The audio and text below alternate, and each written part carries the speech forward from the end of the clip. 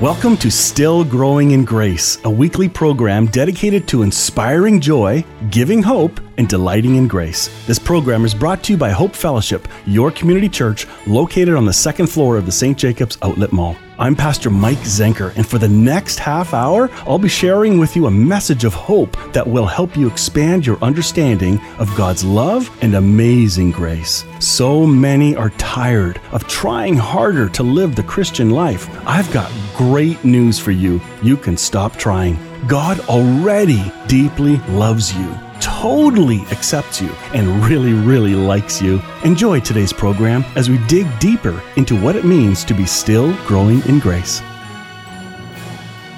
Thank you for tuning in to this week's episode of Still Growing in Grace. I'm hoping you're enjoying the series that we began a couple weeks back. We are continuing today with a series called Healing Life's Hurts through Understanding Forgiveness. And today we're going to be focusing on the idea or building a case for what our forgiveness looks like. The first couple episodes we began talking through the idea of expanding our understanding of what forgiveness is. And we listened to a number of definitions and perspectives from different authors and teachers. Then last week we listened to the idea of who is the source of the ability to be able to forgive. And yes, we know the Sunday school answer is Jesus. I want us to zoom in a bit more, and that's what we did. What does the scripture say about this person, Jesus, who is that source? So last week was pretty in-depth and got kind of heavy in a way. At least I thought it was quite exciting. But today, we're going to build a case for forgiveness, what it is. Now, this series, the intent of this series is to talk about relational forgiveness between you and I, or between humanity. There's also a case to be made for our vertical forgiveness between our Heavenly Father and us, and how He has forgiven us. So while we're talking about the topic of forgiveness, if we're going to engage in such an important topic, we are going to dig in and find out what the scriptures have to say about forgiveness for you and for me first.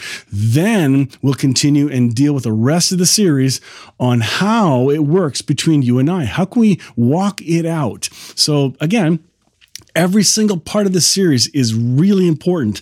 And if you've not had a chance to listen, or if you hear something that go, wait a minute, what is that? What did he just say? Go back and listen again. Go visit stillgrowingingrace.ca, and you can look up the video links because we record all these teachings onto video, and it's also available on podcast. All the links are available online. But today, as we expand our understanding of what forgiveness is, we are going to talk about our Heavenly Father's perspective towards us. What does the scripture say? Well, I have a hunch that we have been told and have been taught things that I think are incomplete or blatantly wrong about forgiveness. So I'd like to list a few things, and maybe you'll resonate with them. Maybe you'll go, wait a minute, but I thought that was true. You're going to find out in this series, especially this week and next week, as we dig into this really important section on understanding our forgiveness from our Heavenly Father. We've been told in the system of religion, in churchianity, that we, in order to get forgiven, we need to get forgiven from our words. It's our confession that gets us forgiven. If we don't say it, then we don't get it. So honestly, it's a conditional, it's a works-based forgiveness. Think about that for a minute. If you're going to get forgiven, it is going to be up to you. That's what the system of religion has told us. But I beg to differ. We're going to find some really good news as we get going. So let me lay the foundation of some of the myths that we need to unlearn or deconstruct, and then we'll dig into what the scriptures say and let our faith be reconstructed from faith. So that's the first one, that our words and our confession is what we have to do to get forgiven. And right on its tail, in order to stay forgiven, we've been told that we are required to act right, obey our Bible, obey our leaders. And if you don't, that's a terrible sin and you need to repent of it. And it's up to you to stay forgiven. Yeah. Don't you love that emphasis? I thought forgiveness was about Christ and what He has done. And it is. But the system of religion has taught us that. So if you have heard of that before, then stay tuned, especially if you're looking for some hope and looking for some good news, because that's what this is about today. We've also been told that we need to keep a running list and confess every sin, including the ones we didn't know we committed. Oh my goodness. Are you starting to see or hear the obsession with sin here? This is not a grace perspective. This is a sin consciousness mindset that we have to be careful to get forgiven by saying it the right way, that we have to stay forgiven by acting and keep confessing, that we also have to remember that we don't miss a sin that we've committed and ask for forgiveness.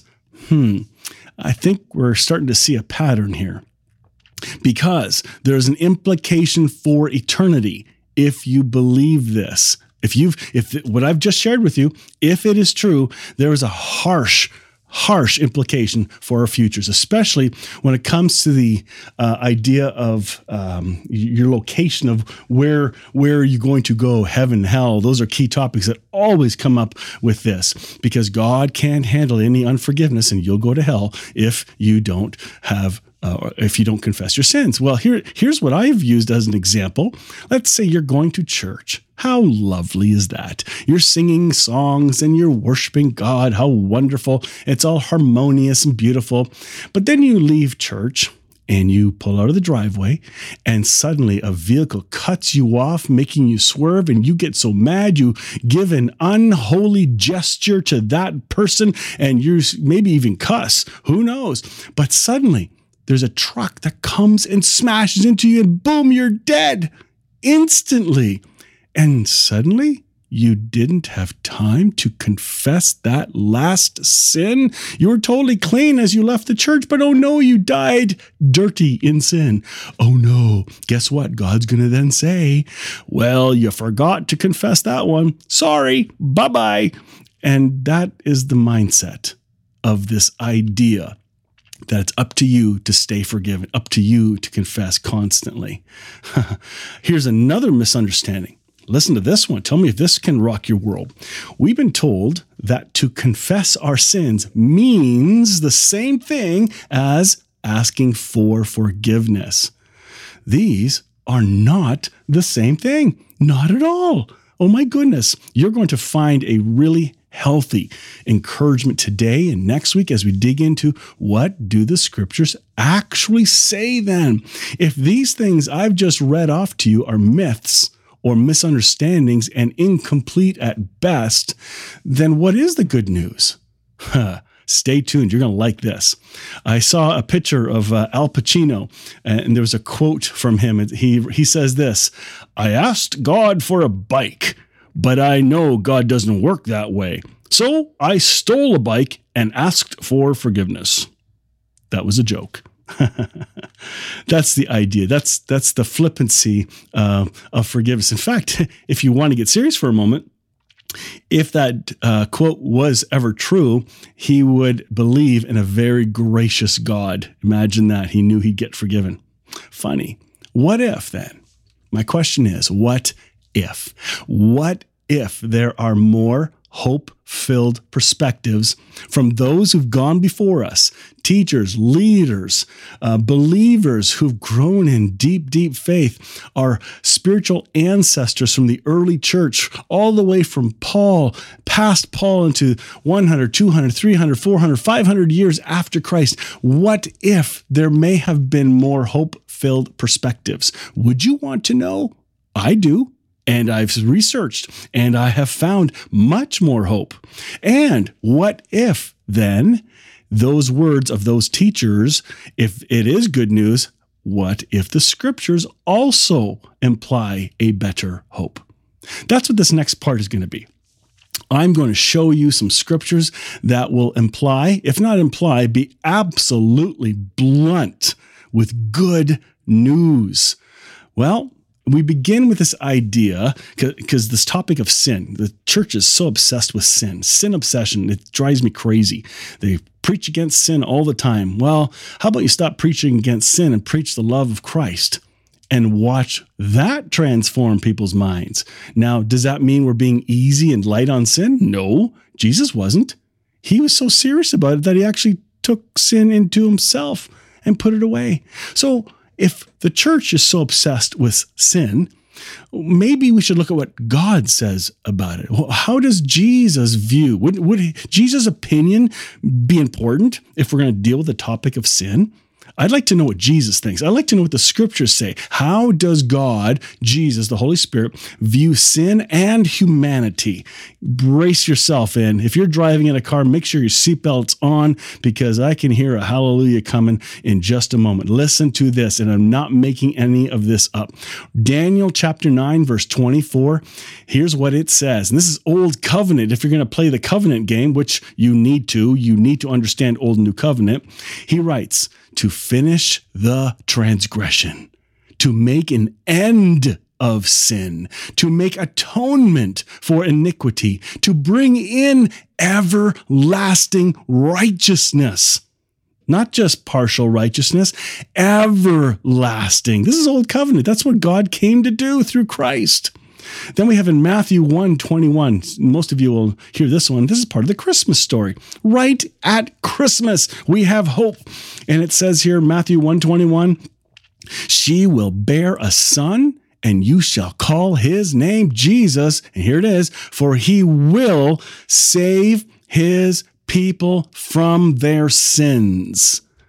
Well, my question is, did he succeed or not? Good question. I believe he did. Then why are we acting and teaching as if he didn't succeed? John 1:29 says this. This is John the Baptist recognizing Christ coming to him. Behold the Lamb of God who takes away the sin of the world. Not just believers, because that's how many would preach it. They'd say, behold, the Lamb of God who takes away the sin of those who confess right. Behold, the Lamb of God who takes away the sin of those who pray the right way, who act the right way, or who takes away the sin of believers only. It does not say that. Look it up yourself. John 1:29, it says to take away the sin of the world. Don't run around the bush here. You got to face this head on. I know some of you could easily be thinking, yeah, but what about that verse and this verse? Look at all this other stuff. Well, how about you stop your yeah, but for just a moment?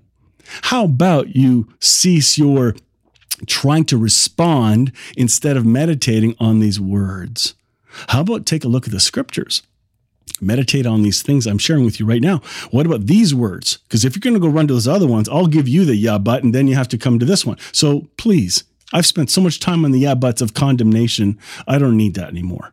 I want to see what the scriptures clearly say. And it says to take away the sin of the world. Matthew 26:28 in the Passion Translation says this. For this is the blood that seals the new covenant. It will be poured out for many for the complete forgiveness of sins. Blunt. And 1 John 3:5, it says, you know that he appeared in order to take away sins, and in him there is no sin. Hebrews 9:29, he's been manifested to put away sin by the sacrifice of himself. And lastly, he is the atoning sacrifice for our sins, and not only for ours, but the sin of the whole world. 1 John 2:2 Passion Translation. Well, stay tuned. We're going to listen to some advertisements from our sponsors, and we'll be right back with more good news. Are you looking for an encouraging church where you'll discover hope in God who truly loves and accepts you? Hope Fellowship in North Waterloo meets every Sunday at 10:30, and the great coffee is only the first thing you'll appreciate. If you're looking for a safe place, a relaxed community of people who want to grow in the freedom of God's grace, welcome to Hope Fellowship, second floor of the St. Jacobs Outlet Mall. Learn more at hopefellowshipycc.com, and they do have that great coffee. Looking for adventure in the great outdoors? It's not far from your own backyard at Conestoga River Horseback Adventures. Fun for the whole family, or why not your next corporate party? Trail rides are offered all year round, and other options like pony rides and birthday parties for the young cowboys and cowgirls. Afterwards, you can relax and keep the party going in their large, comfortable lounge. Conestoga River Horseback Adventures, 519-888-6503 and horsebackadventures.ca. Thank you for joining back after our advertisers share their great businesses. I hope you'll support them. They're great people and they make this show possible. Again, if you have been encouraged by this, let other people know we're on the air. Share the video links, Facebook links, YouTube links, all that stuff. So we ended the first half with this powerful verse of 1 John 2:2 in the Passion Translation. It says, "He is the atoning sacrifice for our sins, and not only for ours, but also for the sins of the whole world. He has taken it away for everyone." I'm not making this up. If you were ever in court and there was a list of evidence built against you for a certain thing you did, and if there's one item, okay, that you may be able to explain away, but when you have 2 or 3 or 4 or 5, and I just gave you 8 cases, 8 key texts that shows you how God views sin. He's taken it away. He's not obsessed with it anymore. He's not focused on the sin anymore. He's focused on your healing, on your restoration, on your reconciliation, so that wakes up in you. That's what Jesus is excited about. He's not looking at all your sin. You are. Stop looking where he isn't. Start looking at him, and you'll start to see his love for you. And it will begin to transform your mind and your heart. Well, the previous pattern was about how God views sin. Now, let's take a look at a pattern of verses that speak of our forgiveness. And I'm going to show you it has already happened. And I remember it was almost 19 years ago, almost. I was at a church in Fort Erie at the Alliance Church, and I'm begging God. I've spent hours. I went to the church early, prayed at the foot of the stage, begged. Not that I'd done any big, horrific sin. I just didn't believe I was forgiven. I had sin consciousness. I remembered stuff, so I asked again for forgiveness just in case it didn't work the first time. And I tell you, when I read a book called Classic Christianity by Bob George, and when I read that book, and then I read Grace Walk by Steve McVey, and these 2 books combined woke me up to the real truth that I was already forgiven. And suddenly that consciousness of sin lost its power in me, and I became far more Jesus focused. It's a beautiful picture. So let's take a look at some verses that share with us clearly and bluntly, you have already been forgiven. And this will take till next week as well. So we're not going to be able to finish today. So when we finish, make sure you get ready for next week's show. So 1 John 2, 1 to verse 12, in the New Living Translation, it says this: "I am writing to you who are God's children, because your sins have been forgiven through Christ."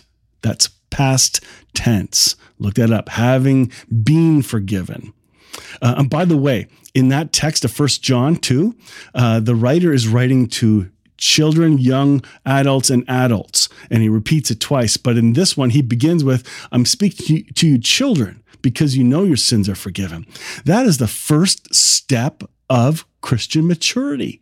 Like if you think certain people are so mature in the faith, even pastors and church leaders, I'm a pastor, okay, but I'm teachable. I have not arrived. But if they're telling you that you're not forgiven, then see them as children, infants, maybe even still wearing full diapers, full of you know what. That's what that is.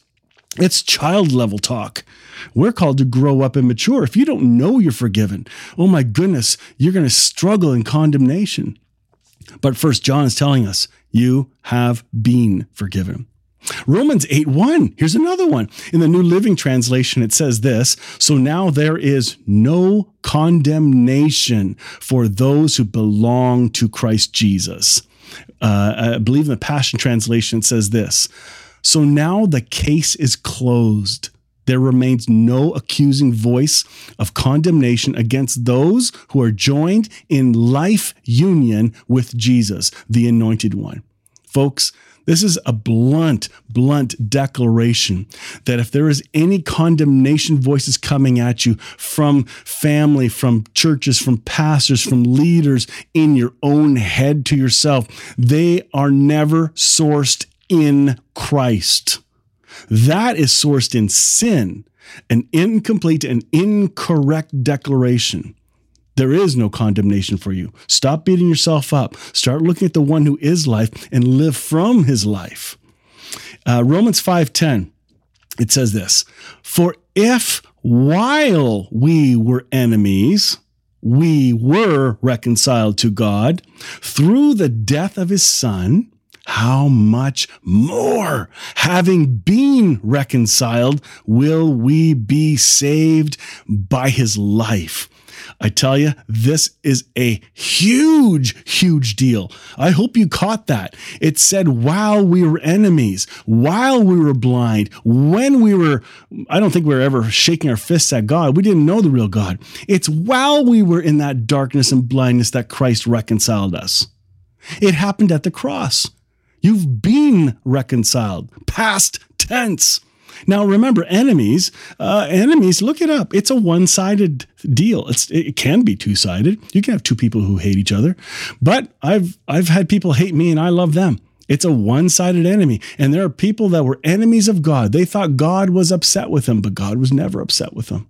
Even in the Garden of Eden, when Adam and Eve sinned, God didn't shun them and go, "Oh, they have sinned. I need to get away from them because I'm so holy. I can't handle sin." That's baloney. He went to them. He knew full well what they did.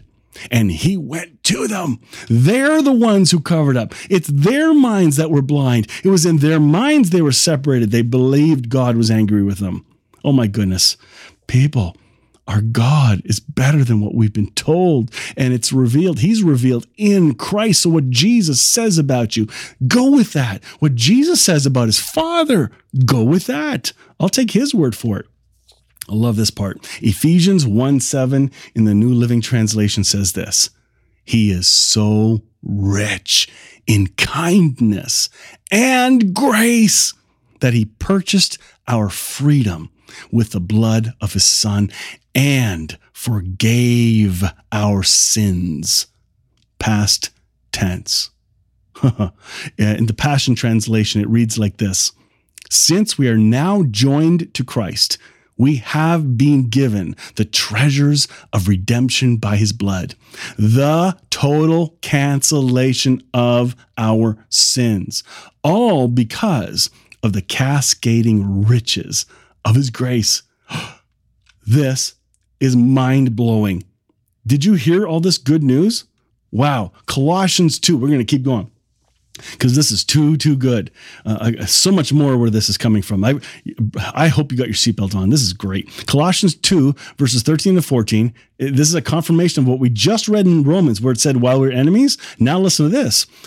"And when you were dead in your transgressions and the uncircumcision of your flesh, he made you alive together with him, having forgiven us all our transgressions, having canceled out the certificate of debt consisting of decrees against us and which was hostile to you. And he has taken it out of the way, having nailed it to the cross."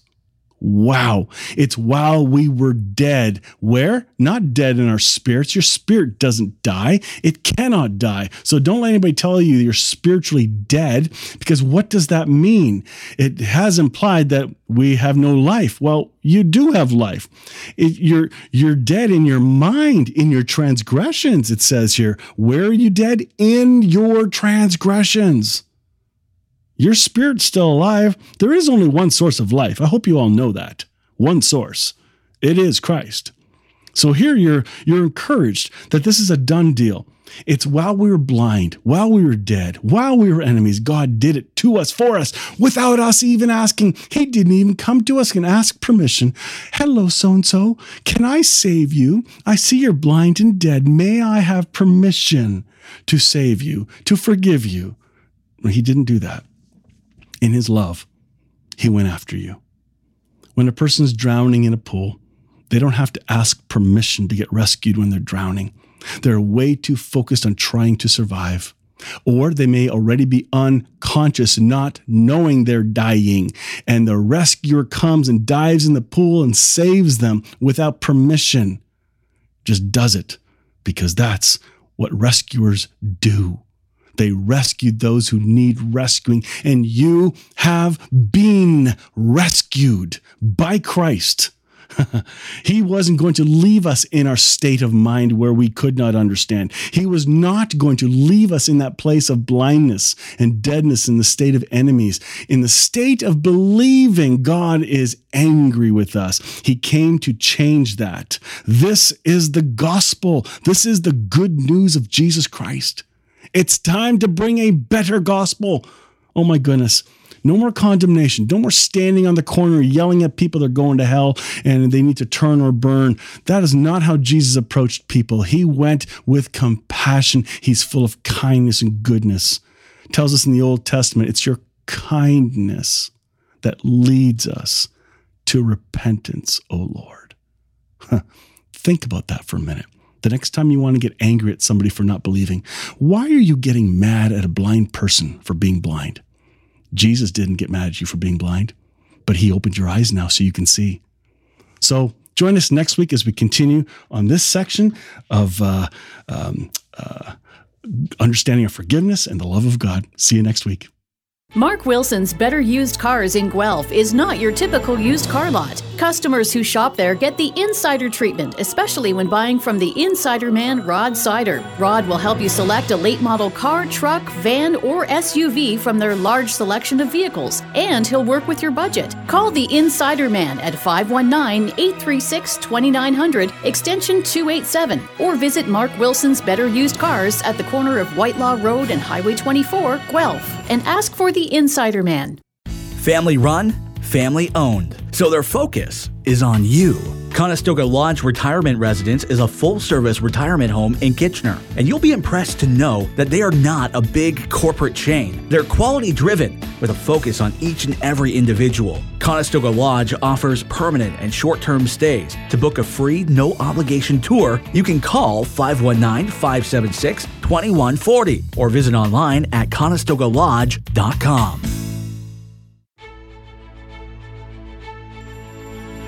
You've been listening to Still Growing in Grace. I'm Pastor Mike Zenker, and I'd like to invite you to join me next Tuesday morning at 11:30 when our teaching time will continue. Or join us at 10:30 every Sunday morning at Hope Fellowship, your community church located on the second floor of the St. Jacobs Outlet Mall. If this show has been an encouragement to you, won't you help us spread this good news? Make your donation today by visiting stillgrowingingrace.ca. You can also catch up on past programs, watch YouTube videos of our talks, and download our weekly podcasts. Sign up for our email list and send in your questions. After all, no one has arrived, and we are all still growing in grace.